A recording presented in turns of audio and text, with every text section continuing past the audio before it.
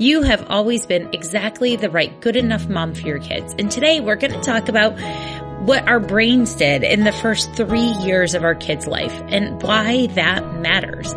Let's keep calm and mother on. Mothering is way too important to do alone and way too serious to be serious all the time. My name is Christy Thomas and I am here shoulder to shoulder with you, mothering and enjoying life together. This is the podcast where you can focus on being mindful and taking a deep breath with me and learning new things so you can pause and savor the amazing life you already have.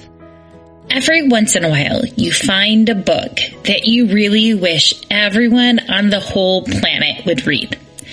And while this book is for people before birth, like pregnancy and probably birth to age 3, I wish that this book would be read by every human who ever interacts with a child or a person who was formerly a child.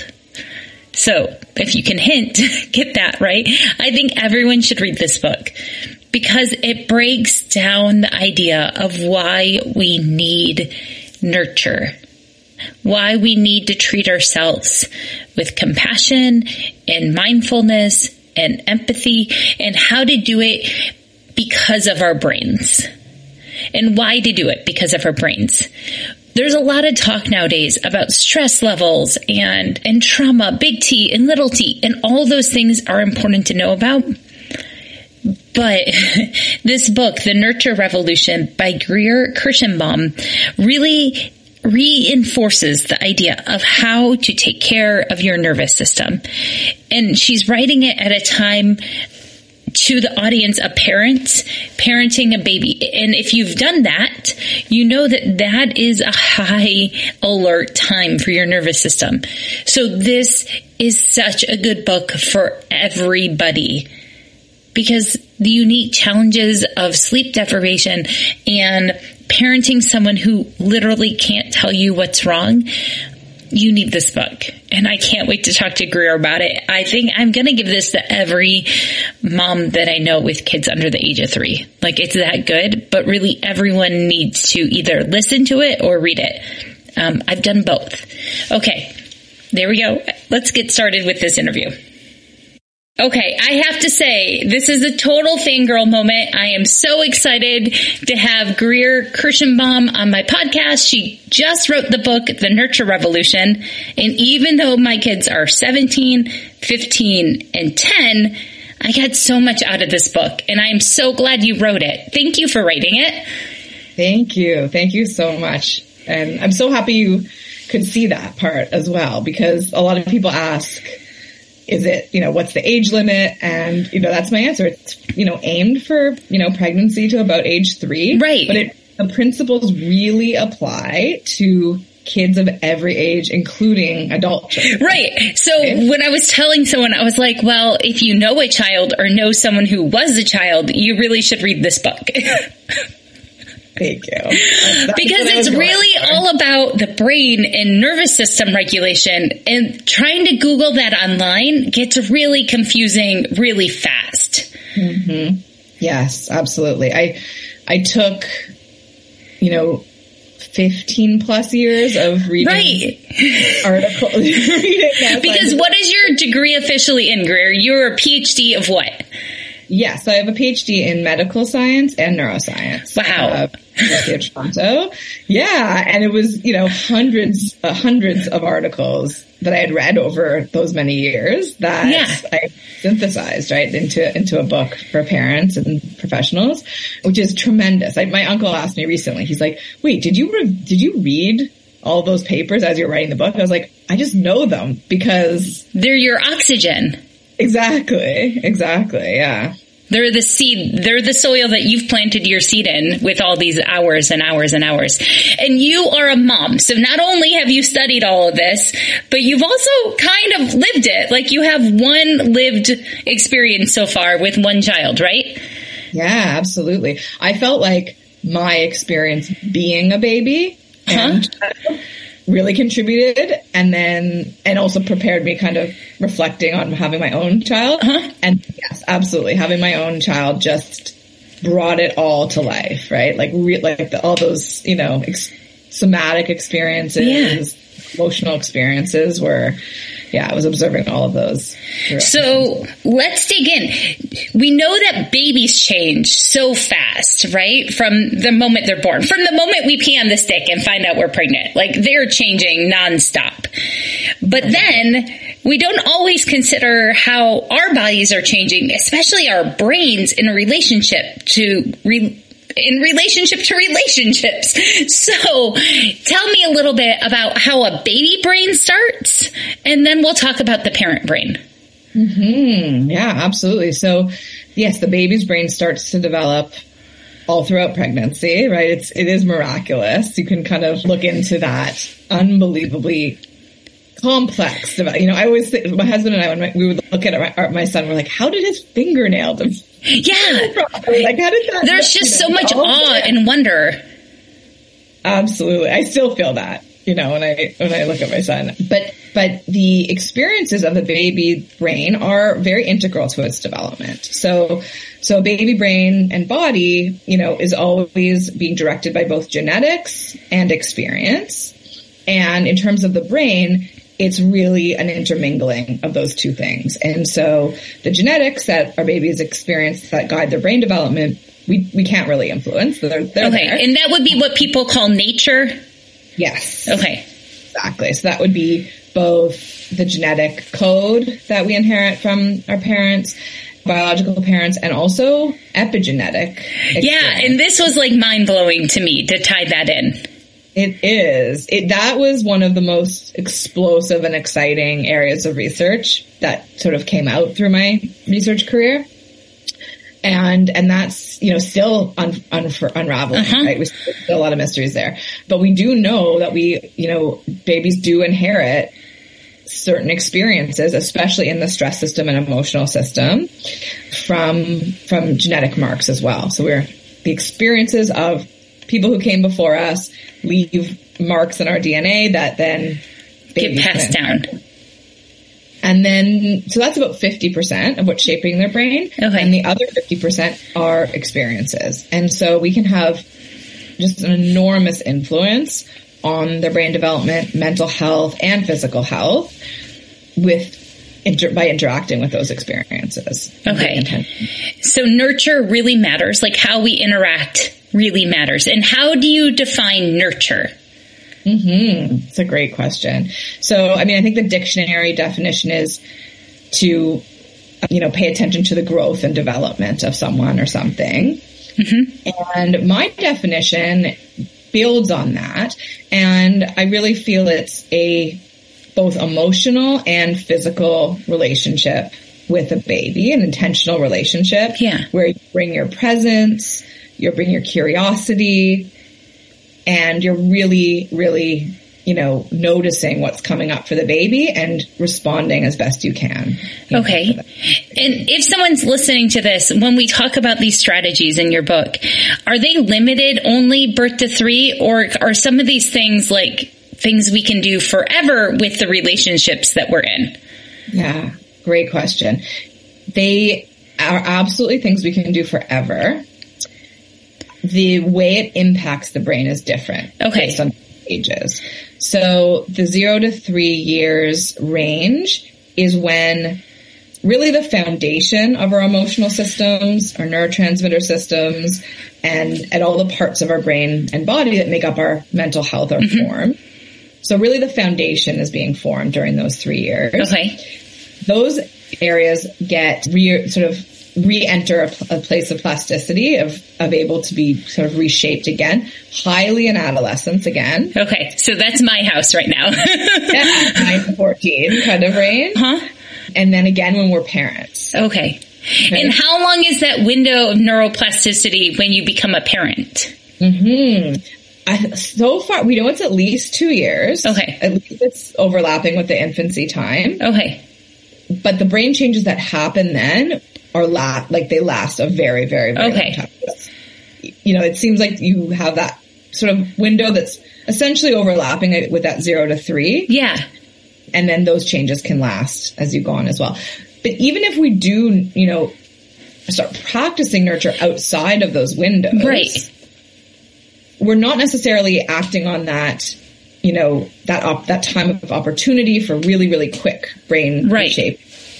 But we can still act on that circuitry in another way, right? So we can always be building on that foundation and sort of, changing what's going on there, even if it's outside. Okay, so if your kid had a rocky start for some reason, or you were in a bad place when you had them and had some mental health crisis yourself or something, you can still help the nurture wiring for both you and your child.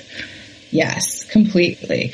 And I think we know this more from like a psychology kind of standpoint, right? And people's stories. The neuroscience on that is still unraveling as well. I mean, it's just such an exploding new, we get to see inside the brain in new ways every day because of technology, right? Completely, yes. The imaging that's coming is incredible. I can't wait.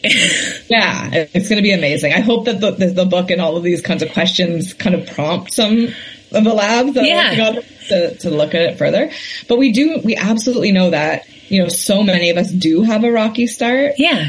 They're so unsupported. Right. I mean, I'll say my personal window into motherhood, I moved cross country when I was 36 weeks pregnant. And then I knew no one besides my spouse. Yes. So much to, So it was me and him and this brand new baby for the first time. And that's overwhelming. And there's a lot of needs for everybody.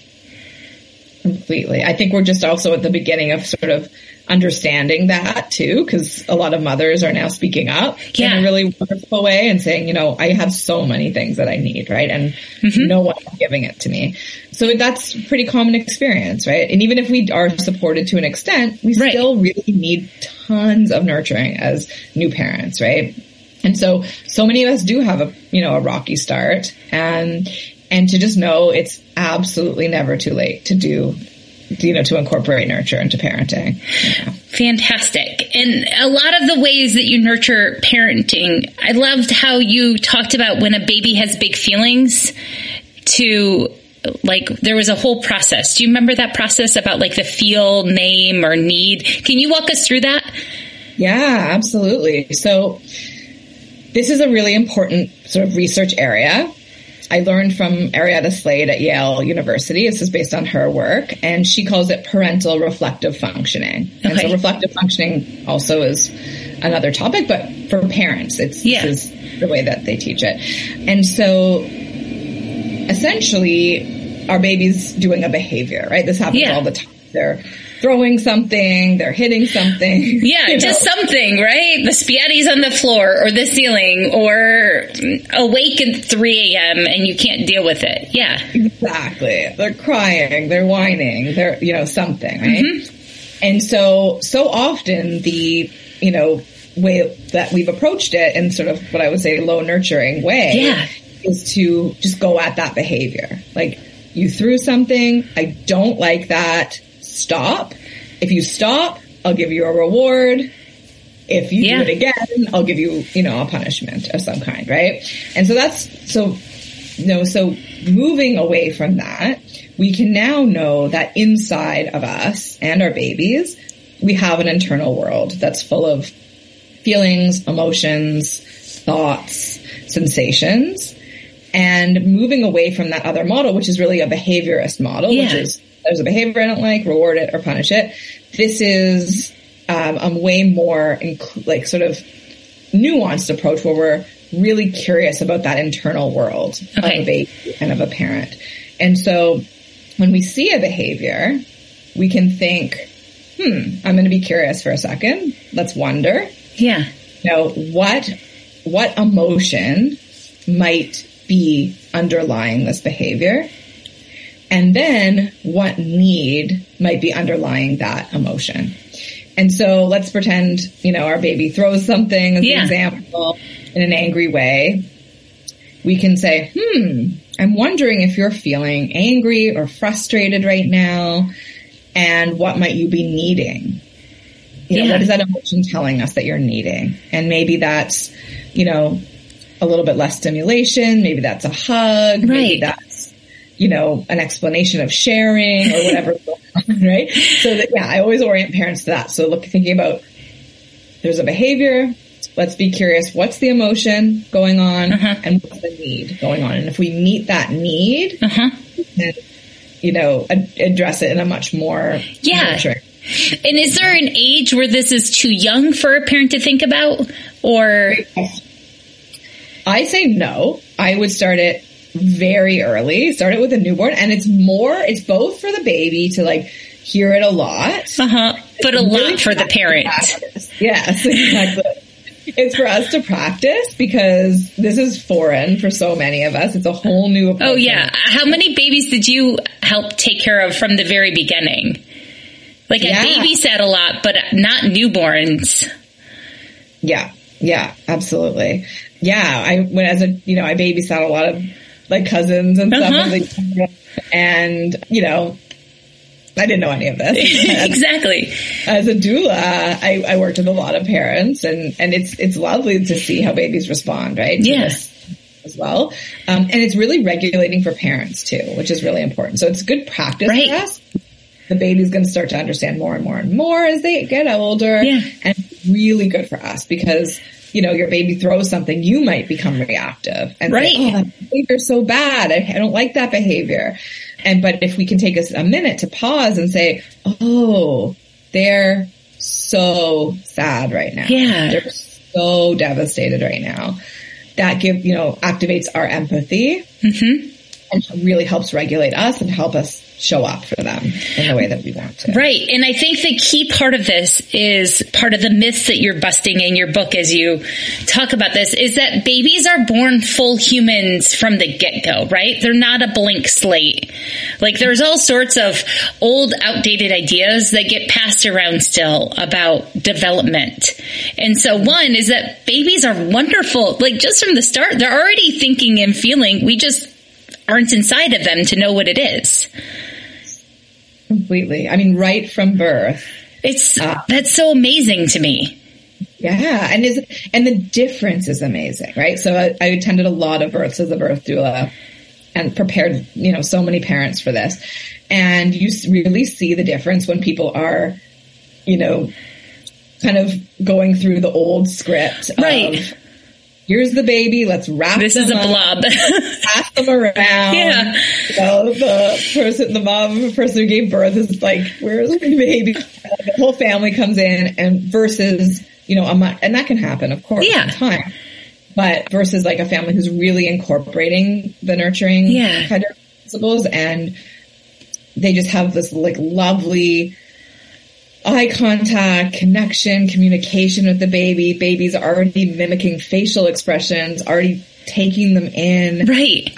They're wired for this. Absolutely. It's incredible to see. Yeah. And so there's a big difference that we kind of touched on there too, is you mentioned low nurture and then we want to probably move towards high nurture, but that's not how, at least in North America, we're accustomed to. We're really a low nurture society, aren't we?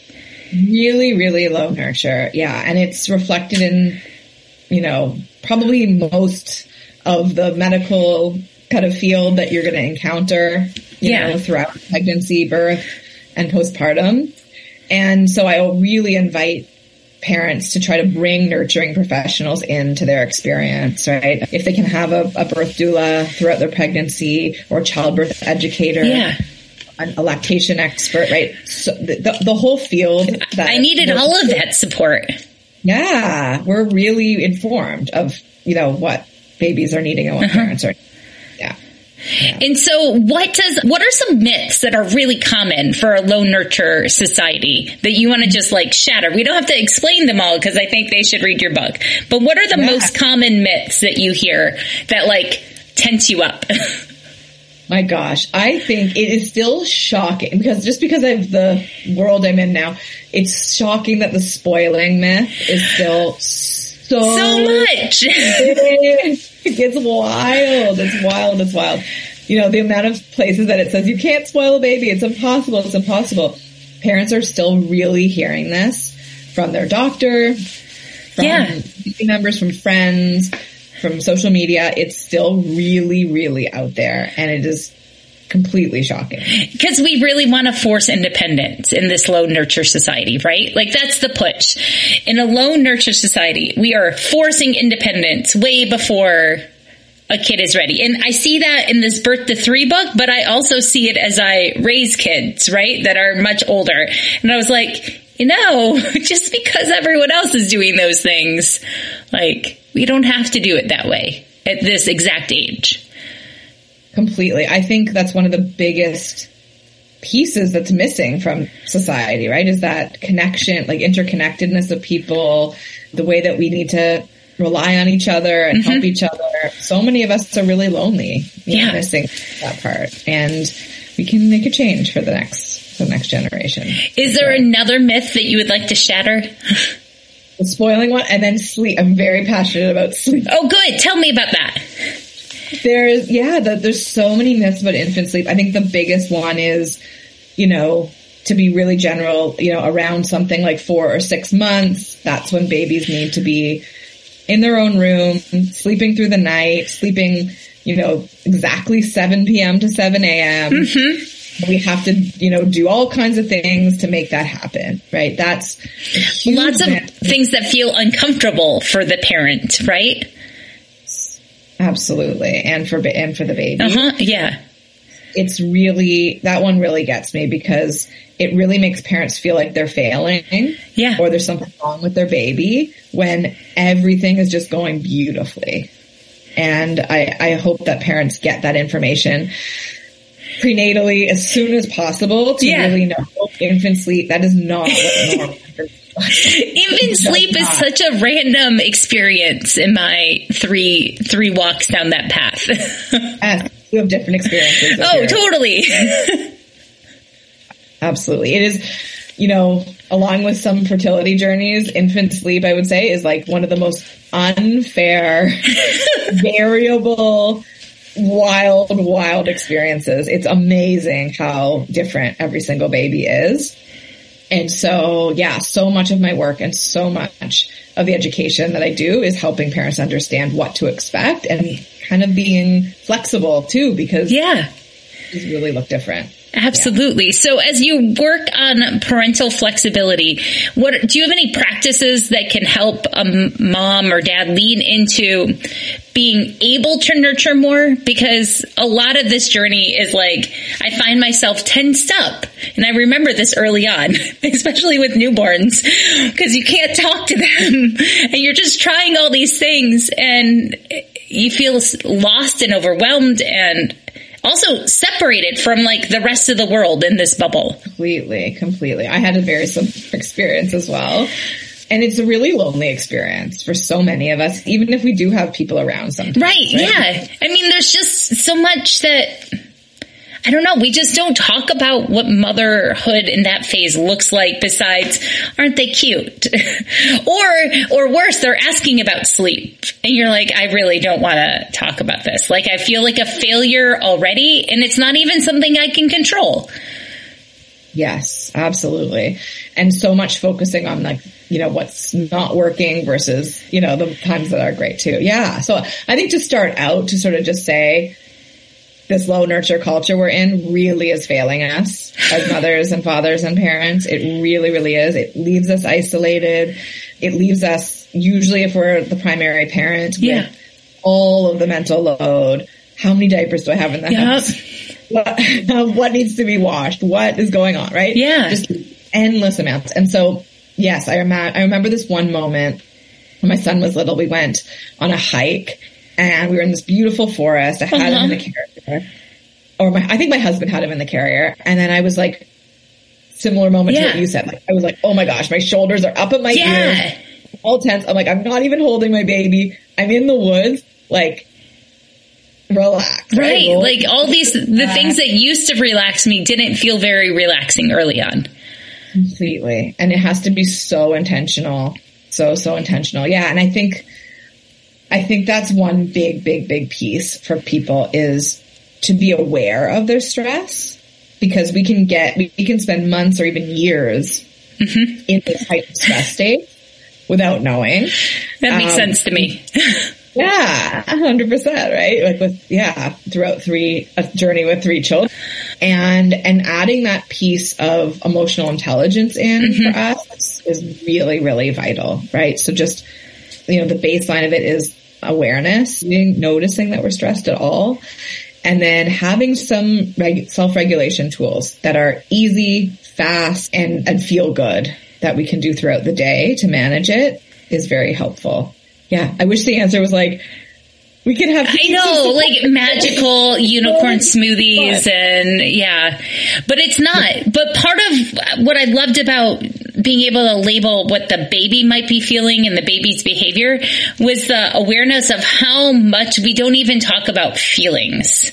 And so as a new mom, like I remember people asking how I was, but I didn't have like the words to share of like how I was feeling or what potentially my needs were. Because I only knew what the baby needed next because I was so in tune with them. I only knew that I needed chocolate and coffee. Like I remember one time I really needed Jell-O and then I heard the Jell-O lid open in a different room and I wasn't the one eating it and I was really mad. Like I have this core memory, my poor husband, the red Jell-O when I was nursing a baby. I just was saving it for after. Hey. Yes. So when I discovered nonviolent communication, which I have included in my book, some of their practices, that was so helpful to me and so many of the people I worked with. And essentially it's these lists of feelings we have when our needs are met and feelings we have when our needs are not met. And so many of us, our vocabulary of emotions are... Yeah, we know... Sad, happy. Yeah, I was going to say mad, sad, and glad are the ones, like...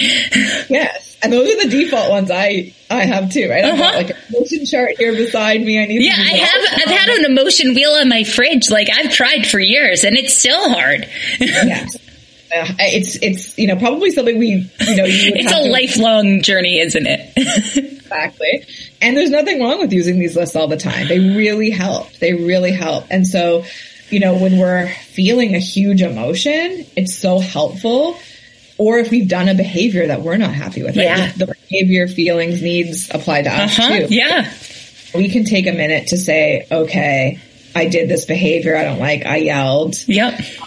I melted, I did something and then really look at those lists and say, okay, you know what? I am feeling lonely, isolated, sad, rejected, and then the other part that this resource provides is a list of needs. Yeah.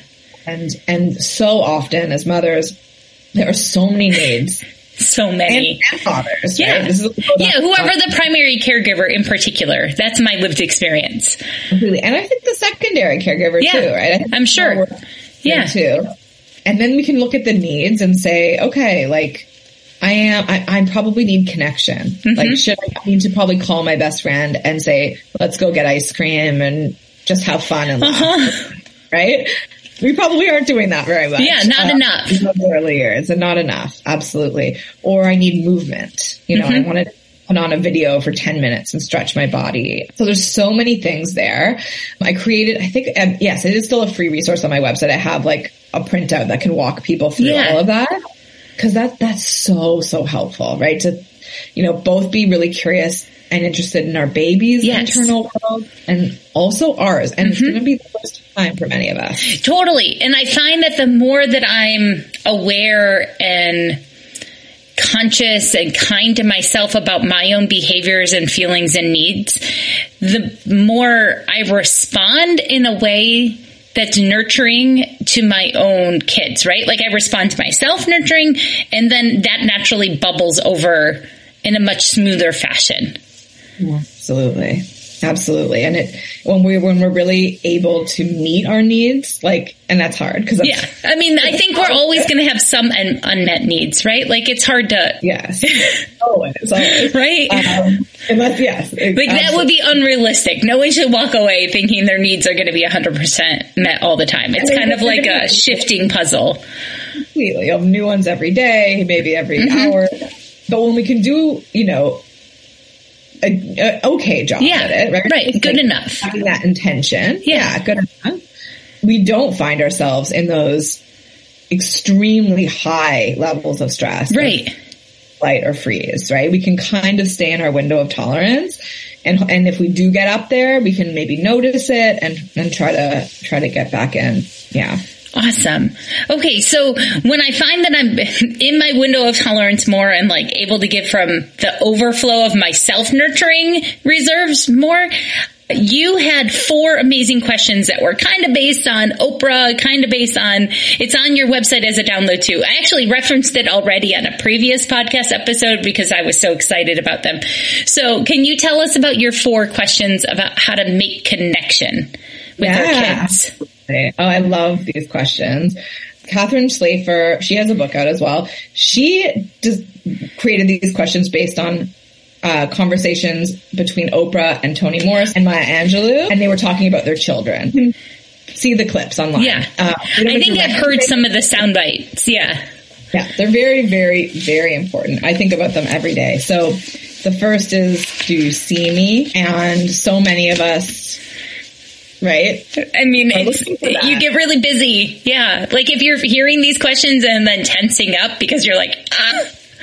Yes. I mean, they're important for us and they're important for our children as well, right? Like, yeah, but however your body responds to these questions, just know like it's a baseline of questions. Like it's not a judgment on if you're a bad parent. Oh yeah, absolutely. And they're probably things we want from people. And the next one is, do you care that I'm here? And so we always want to give our children, not always, but as best we can, yes to these, right? And I love starting this in the morning, right? I always have a moment with my son every morning. Am I enough for you, or do you need me to be better in some way?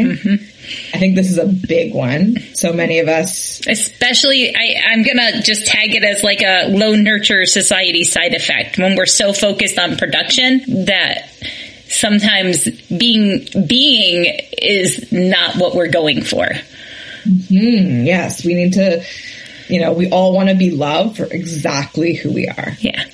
Right? We don't want to be looked at like, oh, I'd love you. I'd kind of like it if your hair looked better today. I kind of like it if you dress a little bit neater. Yeah. I'd like it if you have better grades. I'd like it if drop off were easier in the morning. Right? Yeah. Like, or mom, I liked it if you made this meal all the time. Like the standard goes the other way when they start talking to you. Exactly. And actually I do ask my son that often as well. I say like, how can I be a better mommy? Yeah. I ask my kids that too. Like it's a good reflection because I'm not inside of their thoughts and feelings as much as I can assume that I am sometimes. And then I make really bad choices. Yes. And to just be open to what they say, right? Yep. That they're feeling what they're feeling. And the last one is, can I tell that I'm special to you by the way that you look at me? Yeah. And it's so important to have those experiences, to know that you're someone's best beloved, you're, really, really unconditionally loved and accepted for all your feelings, all your emotions, regardless of the state you're in. I love this. And while we nurture our kids, I know there's that magic window of infancy from birth to 3, but when we provide these experiences, especially in that window, we're changing how they're going to nurture, right? Yes. Yes. This work is incredible. A lot of it was done by Frances Champagne at Columbia. I was a postdoc there and I saw her. It's so hopeful. It's amazing. It's amazing. Like she's shown the nurturing experiences in this window in infancy. Yeah. They cause epigenetic changes. So they're really changing a baby's DNA. Yeah. And estrogen receptors and oxytocin receptors. And that, increases the chances of them being a high nurturing parent and person. That's so amazing to me. It's amazing. And you think about the kind of longer link of the low nurturing. Right. For the past couple hundred years, at least, knowing that we can make such a big change, even into the genetics, influence the future is just so exciting and incredible. Absolutely. Well, I think everyone who knows a child or has been a child should read The Nurture Revolution. So I want to go plug that one more time. And I have a question for you. With all of these practices and all that you're doing and parenting and just living life, how are you taking care of yourself? What's a simple self-care act that you have? It changes for me a lot. Right now, I've been doing a little bit of plant medicine. I've been like harvesting some goldenrod from my area. That's awesome. And drying it and making teas. And that just helps me to like be outside, slow down, touch, have that sensory experience. And I'm doing it, in a really slow, deliberate kind of way, breathing, experiencing it. That is a big one for me right now. It's a seasonal one. And hiking is kind of my like core self-care for the past while. So making sure I get out into the forest. Yeah. At least a few times a week. And do you do that alone or in community? Usually in community.